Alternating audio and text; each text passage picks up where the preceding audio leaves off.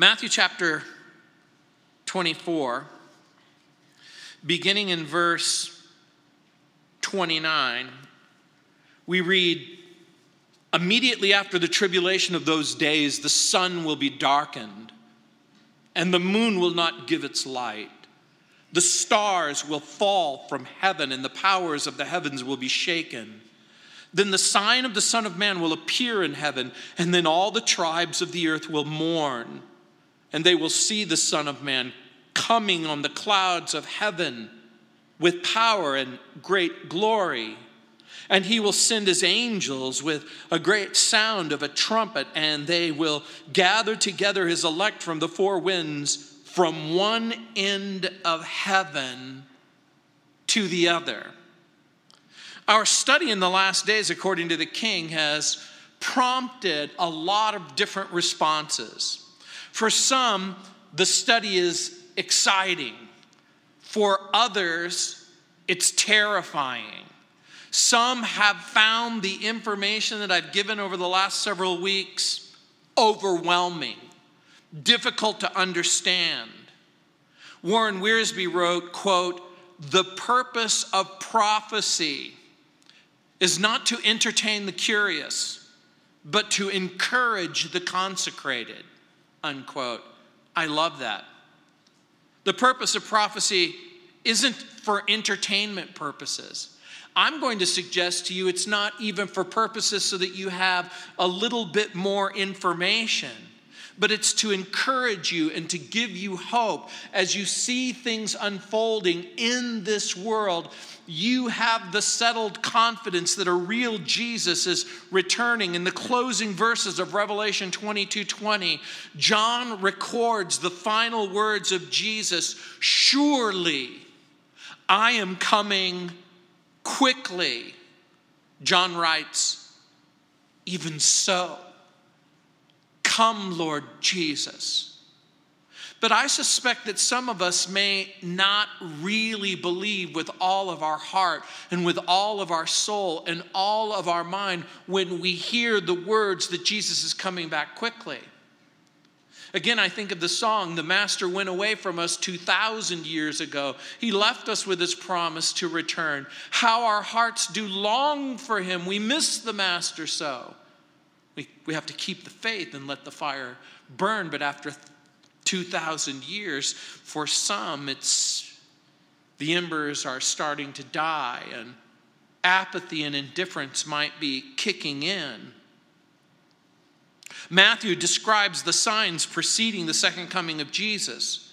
Remember, we were given hints of signs concerning a Jewish temple, signs of the times, signs in the heavens, signs on the earth, moral signs, global signs, technological signs, religious signs, false prophets, false teachers offering false prophecies that fail to come true. And we see that the evaluation that we are to give to them is found in Deuteronomy chapter 18, verses 21 and 22. If what they say isn't true, then we're to reject them. In short, deception by false teachers, verses 4 and 5. Destruction by wars, verses 6 and 7. Devastation by disasters, verses 7 and 8. Deliverance to tribulation by believers, verse 9. Defection from the truth by make-believers in verses 10 through 13. Declaration of the truth, that is, the gospel, is preached among the whole world in verse 14. Daniel's abomination, which makes desolate in verse 15. Demonic attempts to wipe out the Jewish people in verses 16 and 17. A determined judgment by God on the enemies of God in verses 18 through 28. Now Jesus tells his disciples he will return. We might call this D-Day, Judgment Day. The return of Jesus that's been longed for and laughed at and cried about and mocked and anticipated and argued and believed and disbelieved and debated. His return has been lied about, complicated, condemned. But Jesus said he will return. And I believe him. So the big question is, do you? Do you really believe him? How has this belief shaped your life, molded your attitude, caused your perspective to be informed? And again, remember, as Jesus repeats at the beginning of verse 29, immediately, not a long time, immediately after the tribulation of those days. The implication is the events that unfold are dramatic and not over a long period of time, but in a short period of time. The beginning of this verse destroys the preterist and the partial preterist argument. By the way, remember, preterist means those people who believe that the prophecies in chapter 24 and 25 have already come to pass. The partial preterist believes that only some of the prophecies have come to pass. Everyone really is a partial preterist in this sense. Everyone who believes that some of the prophecies in the Bible have already taken place would put us in the camp of the partial preterist. We believe that a real Jesus came. We believe a real Jesus was born of a virgin. We believe in the prophecies that said he would be born in Bethlehem. He would be born a Jew. He would be born of the tribe of Judah. He would be born of the son of David. All of the Old Testament prophecies that have come to pass have in fact come to pass. But for the person who argues that the fulfillment of the destruction of the Jewish temple in 70 AD marks the fulfillment of these things, can't argue with any coherence the truth, because Jesus says immediately after the tribulation of those days. There has been no destruction of the temple in this sense. There was a destruction of the temple in 70 AD, but after the destruction of the temple, there wasn't bizarre, incredible, astronomical phenomenon like verse 29. Jesus didn't appear like verse 30. All the nations didn't mourn his coming like verse 30. The angels didn't gather the elect from the four corners of the globe. The text says, immediately after the tribulation of those days. Which days? The dark days of frequent, intense, increasing judgment. It is all of the things that we've already studied from verse 4 to verse 28. And if you've missed it, go to the media room, go online, find it. In the final years of the Great Tribulation, Satan will be allowed what seems like unprecedented and unrestricted access to the people of the planet Earth to do what he pleases. I believe the church will be raptured prior to the signs given in verses 4 through 28. What could happen from today until the coming of the Great Tribulation? Well, if the past is any indication of the future, there could be an increase in hot wars and cold wars. Could there be a limited nuclear exchange between nations? Of course there could, particularly when stupid people have nuclear capability. Pakistan and India have nuclear capability. We're kidding ourselves if we believe that North Korea does not have nuclear capability. I'm just sort of philosophically opposed to anyone who believes in reincarnation having nuclear capability. Could there be a limited nuclear exchange? Yes, there could be. Would the whole world change? Yes, of course it would. Will America continue to weaken in the future? It could happen. What role does America play in the future predictions of the Bible? Will we continue to experience what Joel Rosenberg calls a moral implosion? Could the United States be weakened or destroyed by an electromagnetic pulse? That's an EMT attack. That possibility isn't just for prophecy buffs or for people who preoccupy themselves with the end times. As a matter of fact, it has been documented by a blue ribbon commission created by Congress called the Commission to Assess the Threat to the United States from the Electromagnetic Pulse Attack.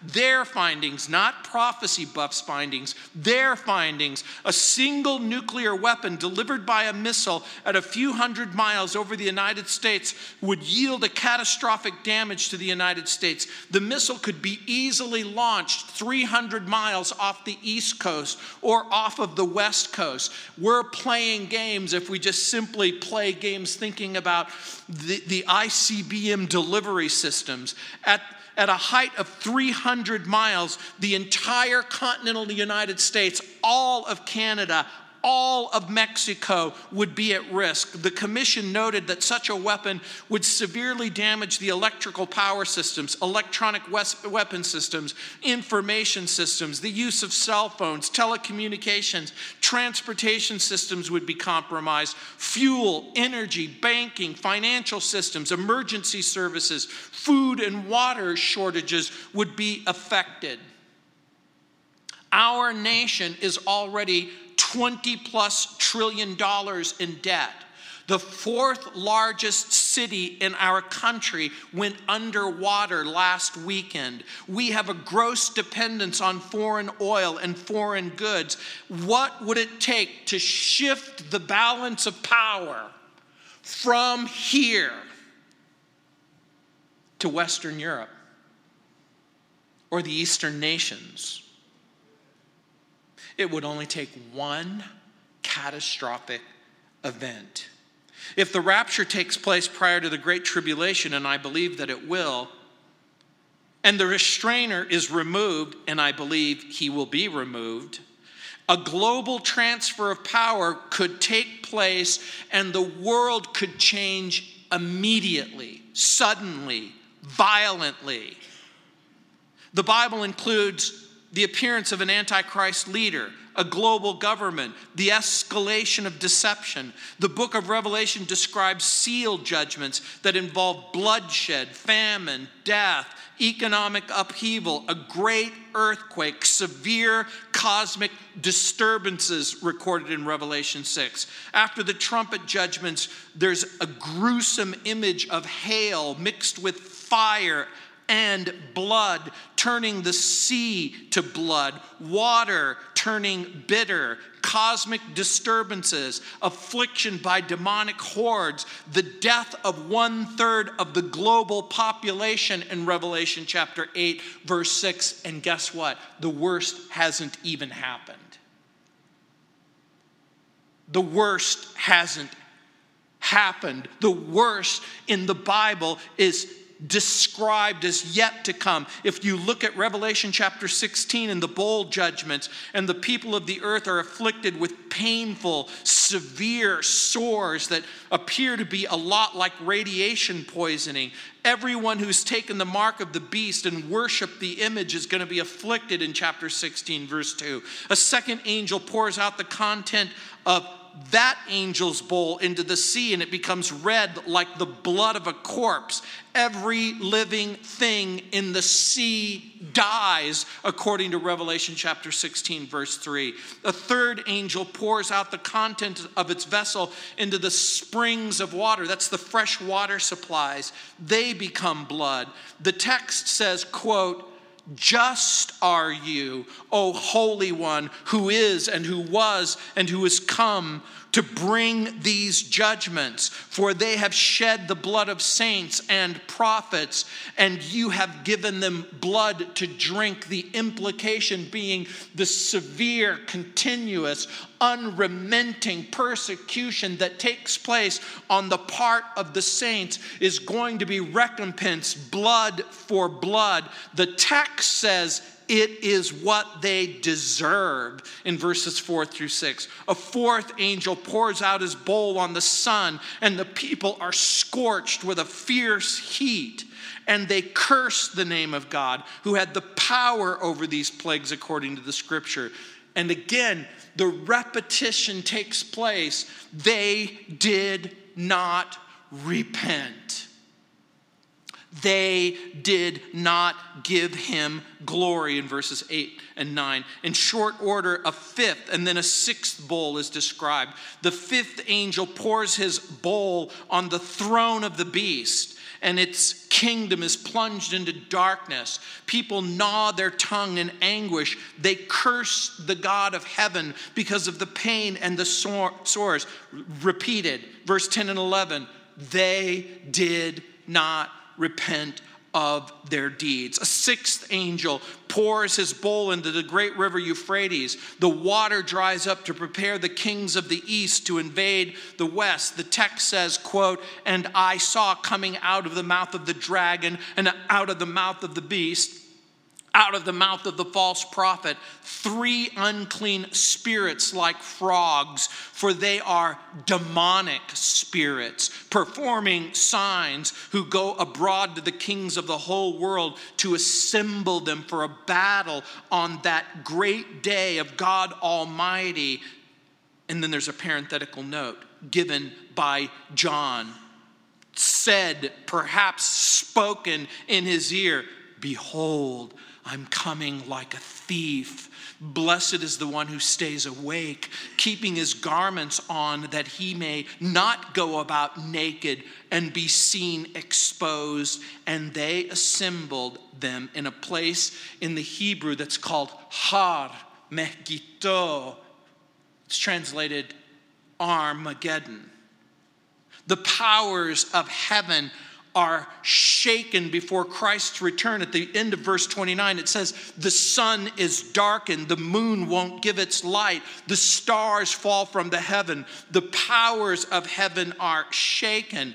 Jesus describes the condition of the universe before his return, and some have likened this as a tilt or a wobble of the earth itself. If you are unaware of astronomy or astronomical phenomenon, most of you obviously know that the earth rotates around the sun and the moon rotates around the earth, and the moon faces the earth, only one side of the earth.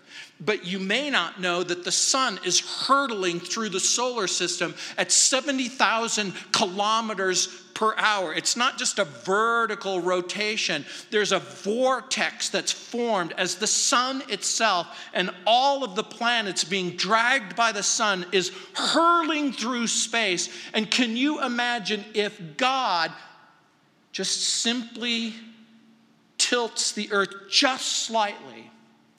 If an electromagnetic event causes the earth to wobble. In 2004, when the plates separated under the Indian Ocean, the earth itself moved 8 meters. Imagine a gigantic earthquake where the tectonics rotate or the earth itself rotates. Literally, as it rotates, it would seem like the sun disappears and the moon disappears. And as we're hurling through space, it would appear like the stars are falling from heaven. Will the earth literally flip on its axis? I don't know.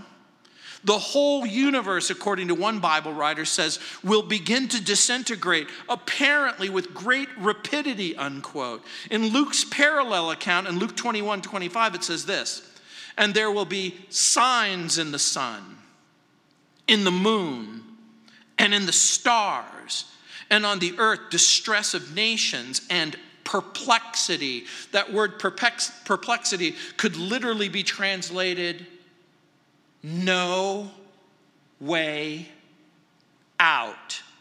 No solution to the problems that are unfolding. The text says the sea and the waves are roaring. Luke 21:26, men's hearts failing them from fear and the expectation of those things which are coming on the earth.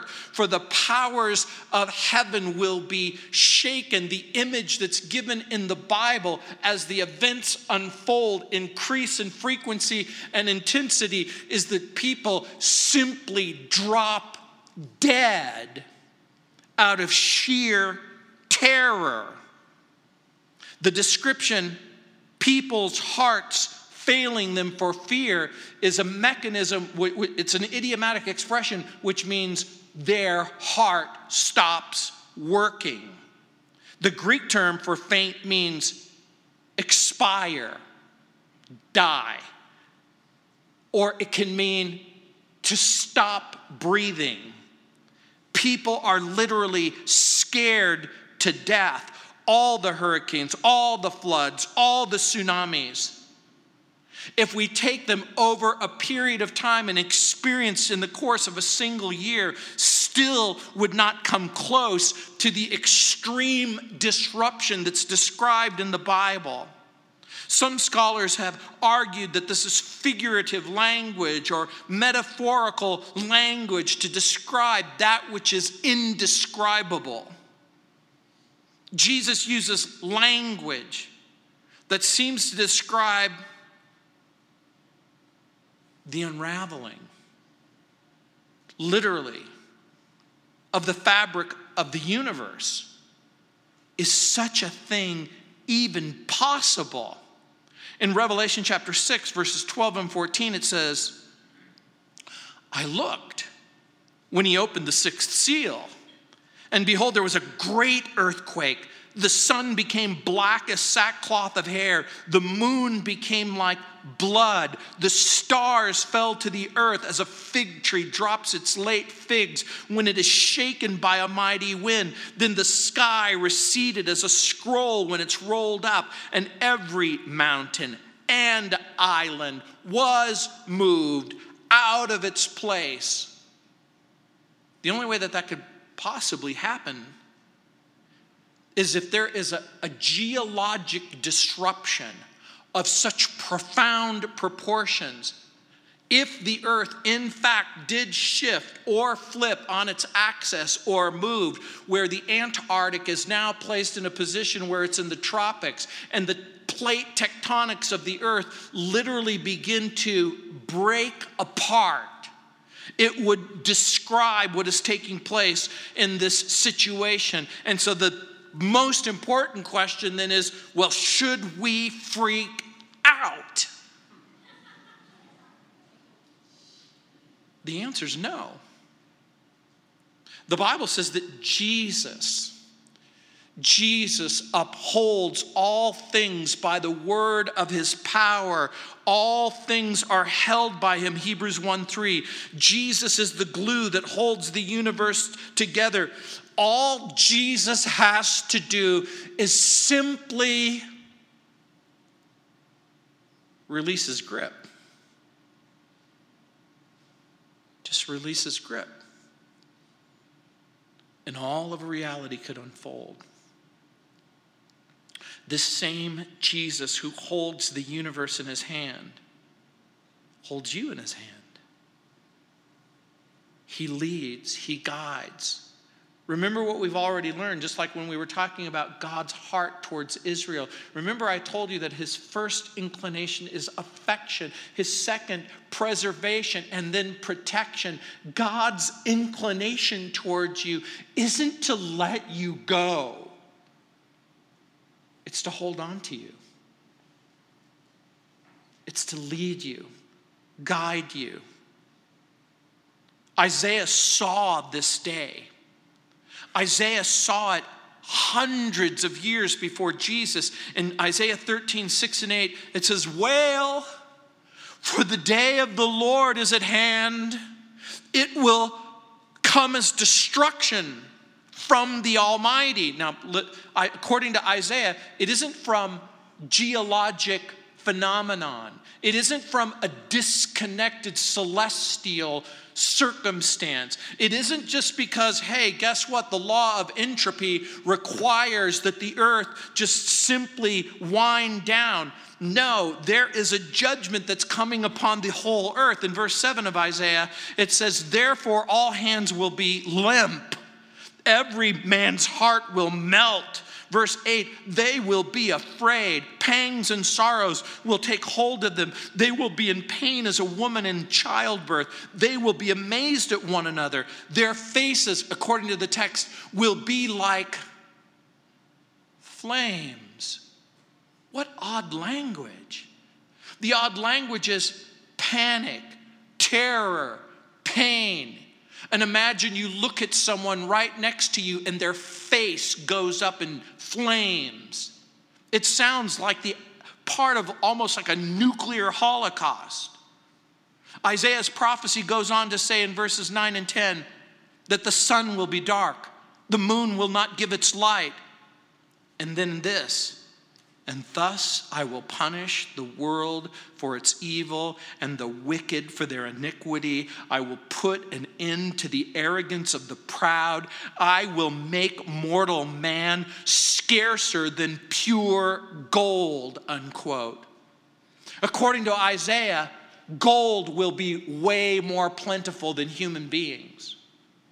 Do you realize if I took every ounce of every single piece of gold that exists in the entire world, all of the reserves of the United States, all of the reserves of Britain, all of the reserves of Russia and China, if I took all of the gold from every country, everywhere, and then all of the gold that's privately owned by every single person who exists, I could fit it on this platform.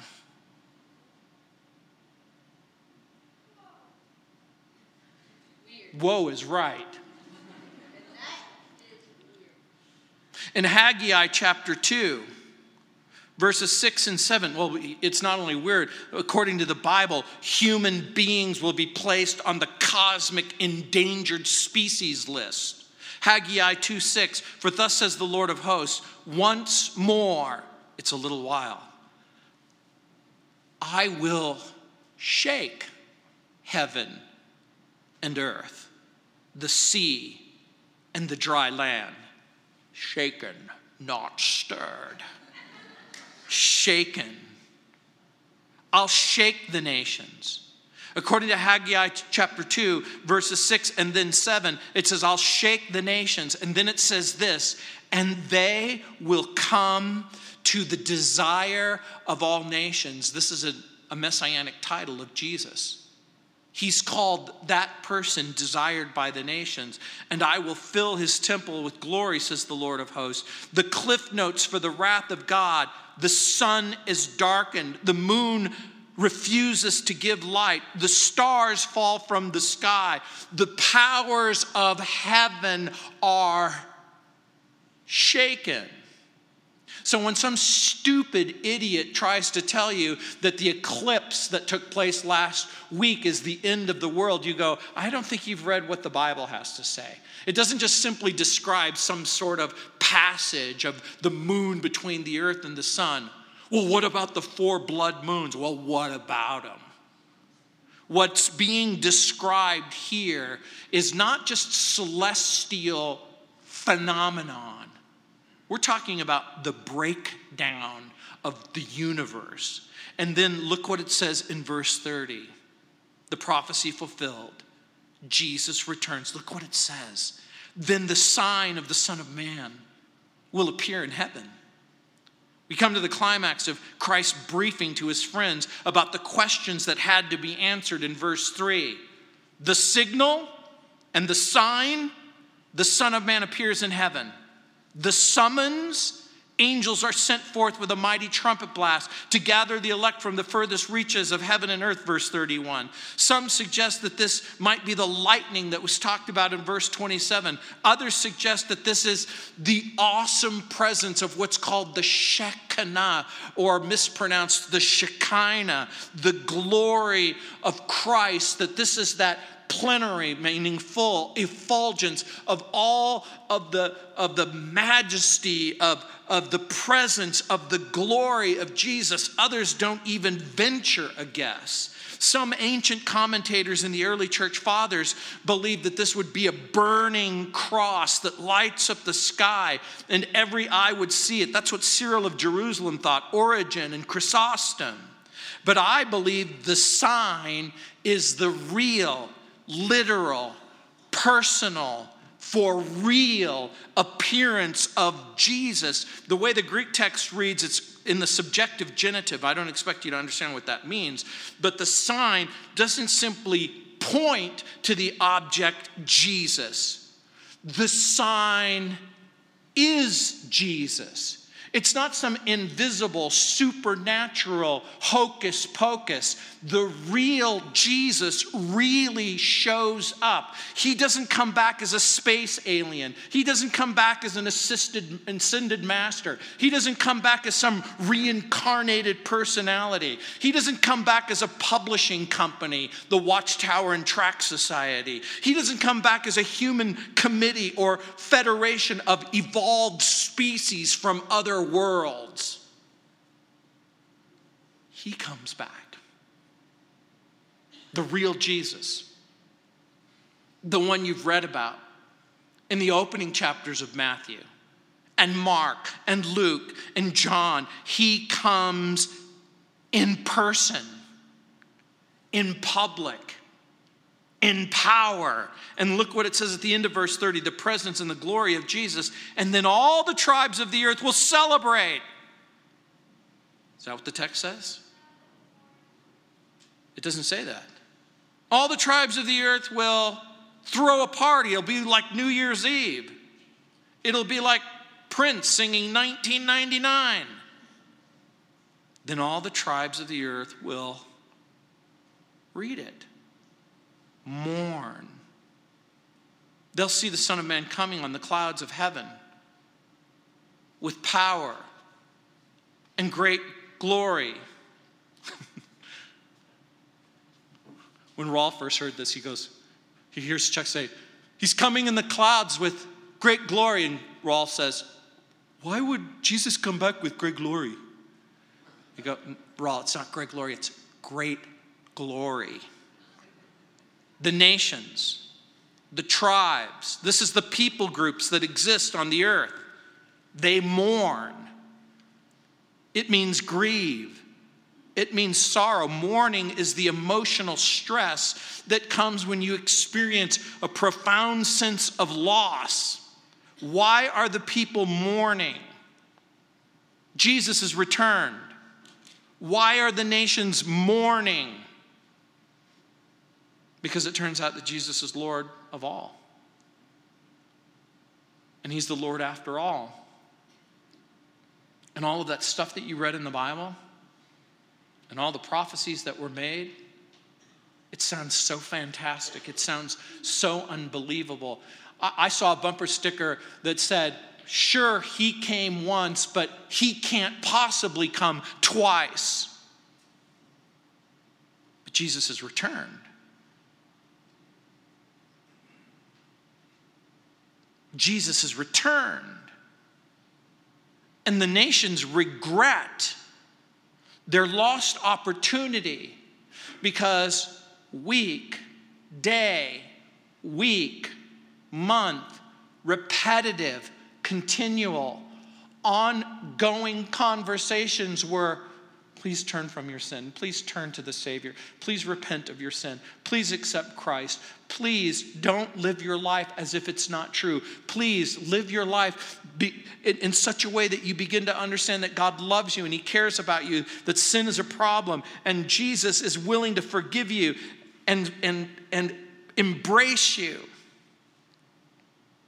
Will they mourn because of their lost opportunities? And I think that the answer is yes. The bigger question that we don't get to be in charge of what they're doing when Jesus comes back. We only get to be in charge of what we do right now. Will you mourn your lost opportunities? What will you do Will you be one of those people who cry and mourn and wonder? Will you be one of those people who says, I wish I would have paid attention. I wish I would have read my Bible.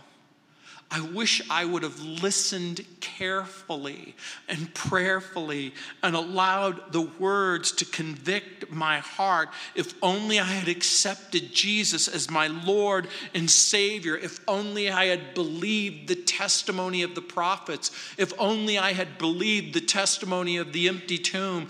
If only I had believed the words of the prophets. If only I had believed the gospel. The prophet Zechariah records these words in Zechariah 13:6. And one will say to him, what are these wounds between your arms? Then he will answer, those with which I was wounded in the house of my friends. In Zechariah's prophecy, the people of Israel want to know, why this space invader has holes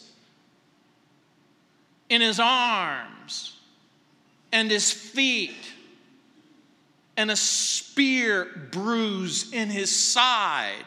Why does this space invader look exactly how the New Testament describes Jesus? Revelation 1:7, behold, he is coming with clouds. Every eye will see him, even those who pierced him.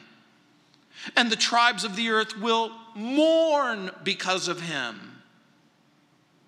Even so, amen, John writes. Will Jesus really come in the clouds? Yes.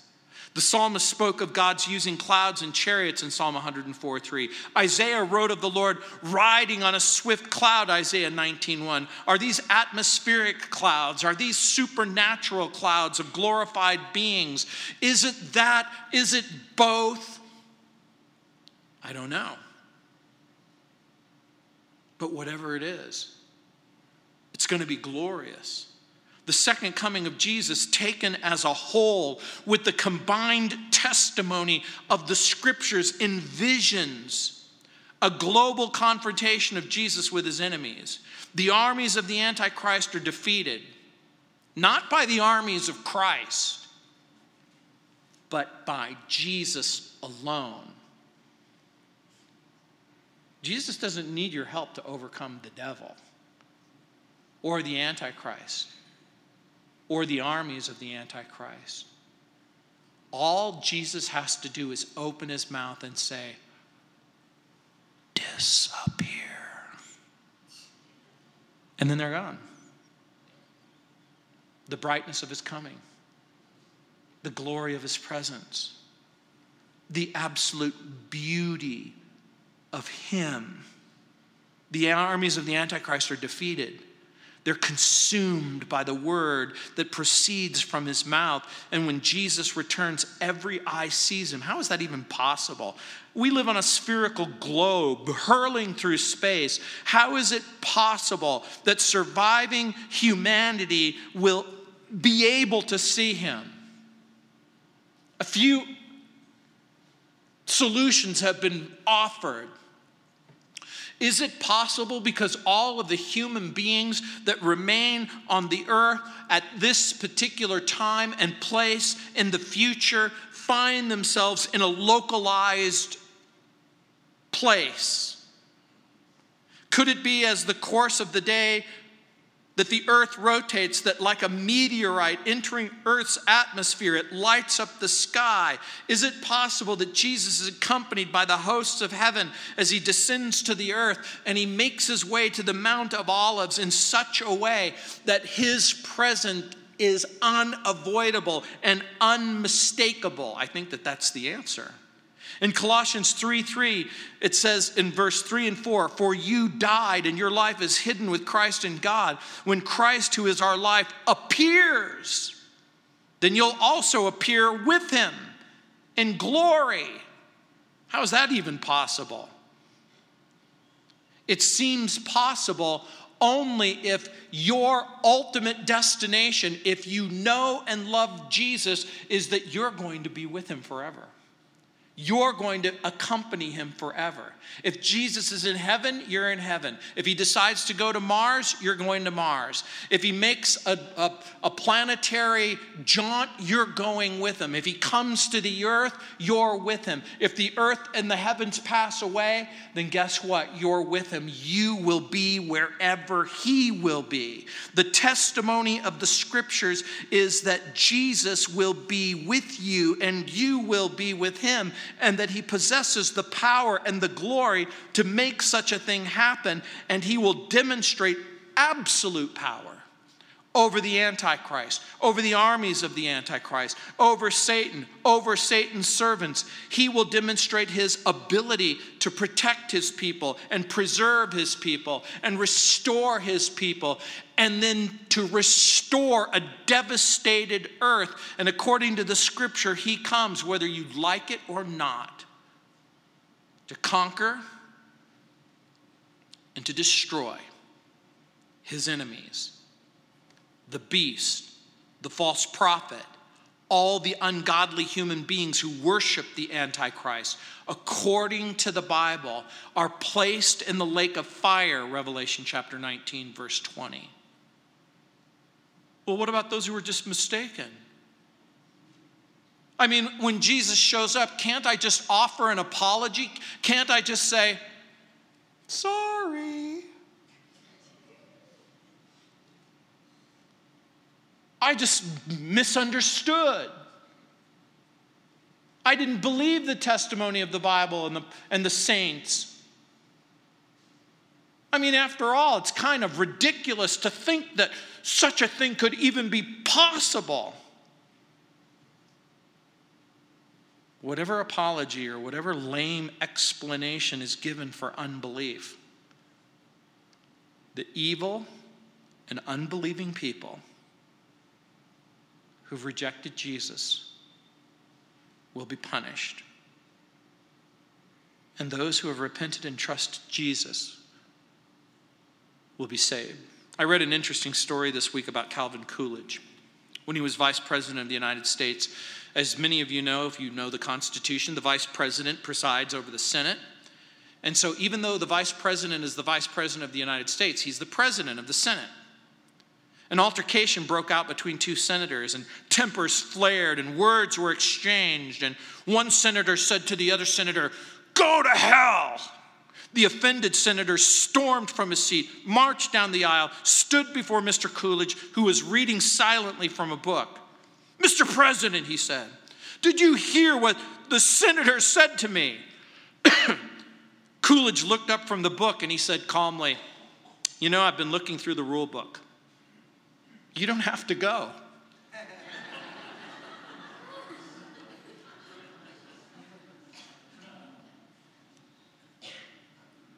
I've been looking through the rule book. You don't have to go. It doesn't have to end badly for you. Right now, you don't have to go. And look what it says in verse 31, "And he will send his angels with a great sound of a trumpet, and they'll gather together his elect from the four winds, from one end of heaven to the other." In 2 Thessalonians chapter 1, verse 7, we read, "The Lord Jesus shall be revealed from heaven with his mighty angels." The Savior isn't coming from downstairs. The Savior's coming from upstairs. The Savior isn't coming from the east or the west or the north or the south. He's coming from heaven with his angels. And who are the elect? The Bible makes reference to three groups who are called the elect. Israel is called the elect. The church is called the elect. The saints killed during the tribulation holocaust are called the elect. Here, the elect might mean every person chosen by God in every age, whether in heaven or earth. But what I want to bring to your attention is the role that the angels play. They're called the gatherers. In ancient times, the trumpet was the instrument of choice to call the people to a gathering. The Bible describes angels being used by God to gather the unsaved for judgment, to gather the saved for reward. All the saints of God will gather from all over the earth, from heaven itself, and many of the frightened people who may have been hiding in caves or shelters, all the redeemed from the past and the present and the future, gather together to celebrate the beginning, a new beginning of Christ's kingdom on the earth. The restoration and repair of the planet, according to the scriptures, will begin. Isaiah 11:6-9 reads, you've read it, the wolf will dwell with the lamb, the leopard will lie down with the young goat, the calf and the young lion and the fatling together. A little child shall lead them, the cow and the bear shall graze, their young ones will lie down together, the lion will eat straw like an ox, the nursing child will play in the cobra's hole, the weaned child will put his hand in the viper's den. They will not hurt nor destroy in my holy mountain, for the earth will be full of the knowledge of the Lord, just like the waters cover the sea. It all sounds so incredible. It sounds like science fiction. But the Bible says it's Bible fact. No one knows the day when Jesus will return. Look what it says in verse 36. But of that day and of that hour, no one knows, not even the angels of heaven, but my Father only. Jesus will touch down on the Mount of Olives, Zechariah chapter 14, verses 4 and 8.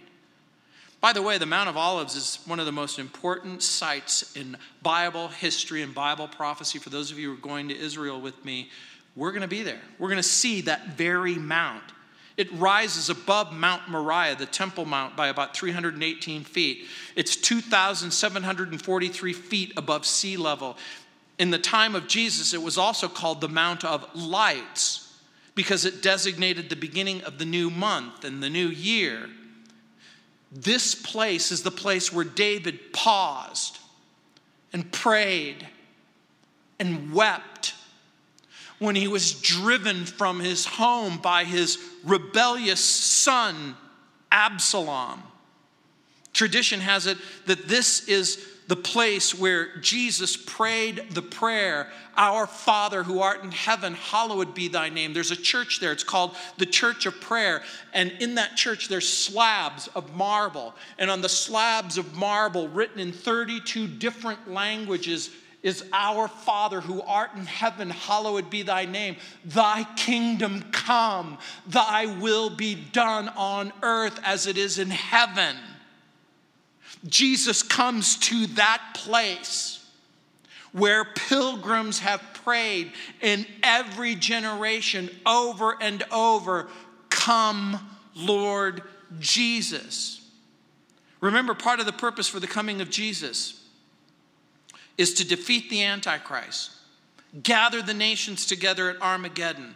John Phillips writes, quote, in a few graphic sentences, we're told how Satan's rickety empire collapses like a house of cards when the Lord appears. We're told how Satan's forces are doomed at Armageddon. John says, and I saw an angel standing in the sun, and he cried with a loud voice, saying to all the fowls that fly in the midst of heaven, come, gather yourselves together for the supper of the great, that you will eat the flesh of kings, the flesh of captains, the flesh of the mighty men, the flesh of the horses that sit on them. We've already talked about that. Remember from the passage that we've already studied when Jesus said in verse 28, for wherever the carcass is gathered, the eagles will be gathered together. Jesus is coming back. But it should cause you not to be terrified, but to be filled with hope. Because Jesus is coming back with you or for you. Do you know what that means ultimately? I guess I'm going to give the answer to the question that I gave you at the beginning of the sermon. What does this mean? What does this mean? It must mean that in the not too distant future, every wrong that has ever been committed will be righted. Every evil that has happened will be undone. Everything that has gone bad and gone wrong will be made right. You may be thinking to yourself that you got a raw deal, or that you've experienced some great difficulty. But make no mistake about it. Jesus will come back, and he'll make sure that everything wrong is made right. He's going to close the section with some practical instructions, admonitions, if you will, in the form of illustrations. One is going to be from a fig tree in verses 32 through 35. Another is going to be about Noah in verses 36 through 41. And then Jesus is going to give us a final lesson about a thief who comes in the night in verses 42 through 51. So hold on to your hats. Right when you thought it's over, it's not over. Let's pray.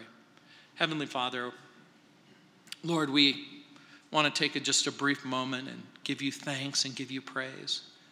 And again, in every generation, saints have gathered and they've partaken of communion. Lord, I pray for each individual here, for those who know you, that they would be comforted by the fact that a real Jesus will really return. That you, our Father, are worthy of honor and praise and glory. Lord, we pray that as we partake of communion, that we'll remember the words of Jesus, how on the night that he was betrayed, he took bread and broke it, and he gave it to his disciples, and he said, "Take this and eat it, all of you. This is my body, which will be broken for you." And again, the Bible says he gave thanks and praise, and he gave the cup, and he says, "This is the cup of my blood, the blood of the new and the everlasting covenant, which will be shed for the forgiveness of sin. Do this in remembrance of me." Judgment for our sin has already taken place. But the judgment for sin, for some, will take place in the future.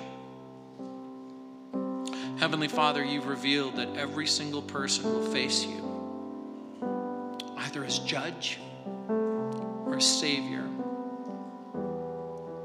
Lord, I pray that you would awaken in our hearts a profound appreciation for all that Jesus has done and given us this wonderful opportunity to once again declare our love and our loyalty to Jesus.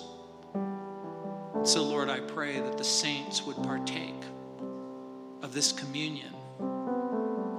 And I pray for that person unsure about their heart condition and their spiritual circumstances. Lord, I pray that they would cry out to you even now, and that they would pray a simple prayer. Lord, I want to face you, not in judgment, but as a child, facing her father, facing his father, a person who loves you and believes in you, who's experienced grace and mercy and forgiveness and hope. Lord, I want to live my life free from terror and anxiety about the future. Lord, I want to be that person who believes with all of my heart everything that the Bible says about my spiritual condition and the solution for that spiritual condition.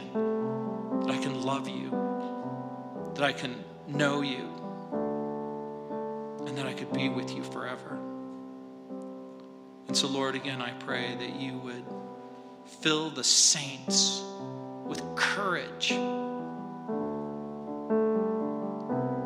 And I pray that you would fill person who, for whatever reason, decides that he or she doesn't want that for their life,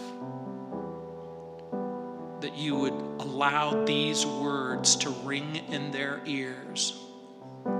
Grace precedes judgment. Now is the time. Today is the day to be saved. Today is the day to have a right relationship with God in Christ. In Jesus' name, amen. You can partake.